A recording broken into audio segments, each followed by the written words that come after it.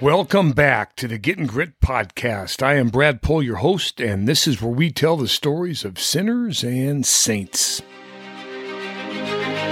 It's March, and everyone looks forward to the culmination of the college basketball season. Buzzer beaters, upsets, and that one shining moment. Basketball could be played on back-to-back days. Other games take so much out of a man, it takes several days to recover before going back to the arena. Life has similar challenges. Those that must be confronted daily, and those that take so much out of a man that a period of recovery is needed. In both cases, though, either the day-to-day grind or the major challenges, the one who succeeds at the highest level, where others often fail, is often called the GOAT. The church tells us that the age of reasoning begins when a child reaches the age of 7. Bishop Barron tells the experience of one of his young nieces telling him about the Star Wars movies and the intricacies of those stories, relating this as evidence that children can likewise understand the intricacies of the stories of Scripture. A 7-year-old is therefore capable of understanding the concept of the cardinal virtues. A 7-year-old is also capable of understanding evil things, and a millstone waits for those who teach them. The virtues, if acquired in godly manner, preserve and protect our lives. How then can we tell the story of the virtues to our children, grandchildren, nieces, nephews, and friends? Because chivalry, the brave-hearted, and men of integrity will die off if we allow it to be such. Because the woke culture desires it to be so. It desires that men become gentler in their emotions instead of dangerous in their convictions. It desires affirming children by the color of their skin, the mutilated sex of their bodies, or the cultural religion they do or don't adhere to, instead of their individual efforts and abilities. Do not let the young people around you down. Fight for them. Ask that God would give you the faith, hope, and love to be their great encourager. Consider this parable that comes from my friend, Dr. Chris Burgwald. Parables always begin with words like, the kingdom of heaven may be compared to, or hear the parable of the sower. Well, this parable begins like this. The virtues may be compared to the quarterback. Consider that Tom Brady looks out from his position upon the defensive alignment. It's 4th and 9. The defense is bringing 5, and he can see through the disguise that they are attempting to give him. He knows immediately what the right decision is that he must make. This is prudence, the ability to see the choices before you and understand the right choice to make. Brady takes the snap. The safeties burst into a one-high shell. The Mike linebacker mugs the running back blocking left as the line slides to block the Sam blitz to the right. The inside receiver to Brady's right puts his foot in the ground and breaks into the middle. Brady's prudence in knowing the middle of the field will be open keeps his eyes on the inside receiver to his left, keeping the safety occupied. Did I mention this is 4th and 9 on the final drive of a Super Bowl? If Brady makes the play, the drive is alive. Miss it, and the game is over, because only seconds remain on the clock. We're on the edge of our seats. In Vegas, millions are riding on the outcome. In the Boston bars, they're holding hands. Every camera, hope, and dream is on Brady. Brady's temperance.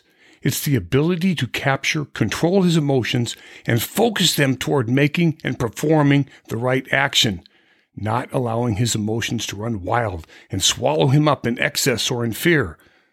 This is what separates those with the it factor.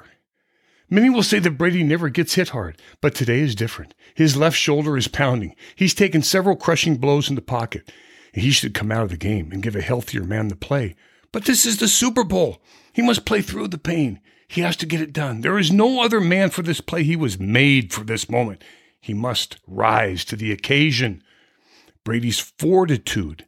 It's the courage that fights through the pain, allowing him to summon the senses and choose rightly, harness the power of his emotions, and compete to the finish. Finally, there's Brady's justice. It's that ability to act out, to perform the right thing that has been chosen. He pivots his feet and throws a perfect strike to the wide receiver crossing the middle, who dives into the end zone and scores. But Father Trainer reminds us, this story trips, it stumbles, even though it's a good parable and easily understood. For a quarterback to perform at a high level, he must be able to make correct decisions. He must be able to harness his emotions, play with pain, and perform in the clutch. Yet, one might stumble in thinking that the only way to master these virtues is to become an NFL quarterback, or that playing quarterback is somehow a virtuous pursuit in itself. Although some may see sports as life, sports are simply games, and playing particular positions in sports is simply fun. But a man may learn many a good thing from playing sports that benefit him and the others around him. But like the seed the sower plants, it can never become larger than the thing it grows. The soil, the water, the air, and the sun are supplied by God to nurture the seed. Prudence, temperance, fortitude, and justice are supplied by God to nurture the man. The seed must die for God's nurturing to bring forth a life-giving abundance. So also a man must die to self for God's cardinal virtues to bring forth the true man God intended him to be. Growing virtues in the young people around you are a lot like being a farmer. You can plant the seed, but you need God's providence to supply the key elements for it to grow. It's a wild world out there, and the storms that come in the growing season are disguised today as animal-like creatures in formal attire with topcoat, tie, and a shit-eating grin. The Irish like to say, every man is sociable until a cow invades his garden. Abraham pleaded with God to spare Lot, humbly asking the Lord if a few good folks could be redeemed from the destruction. Mustn't we plead now for our children on a daily basis? Before this generation passes, let it be said that we did not go away quietly. Let it be said that we prayed fervently and in full conviction of the promises of Christ for our children, using our time, talents, and treasures in more than one shining moment. I was reminded today by a grand old man of the old saying, "Talk is cheap. It takes money to buy whiskey." Ain't it so? This is Getting Grit signing off. Blessings to you all. Dominus Vobiscum.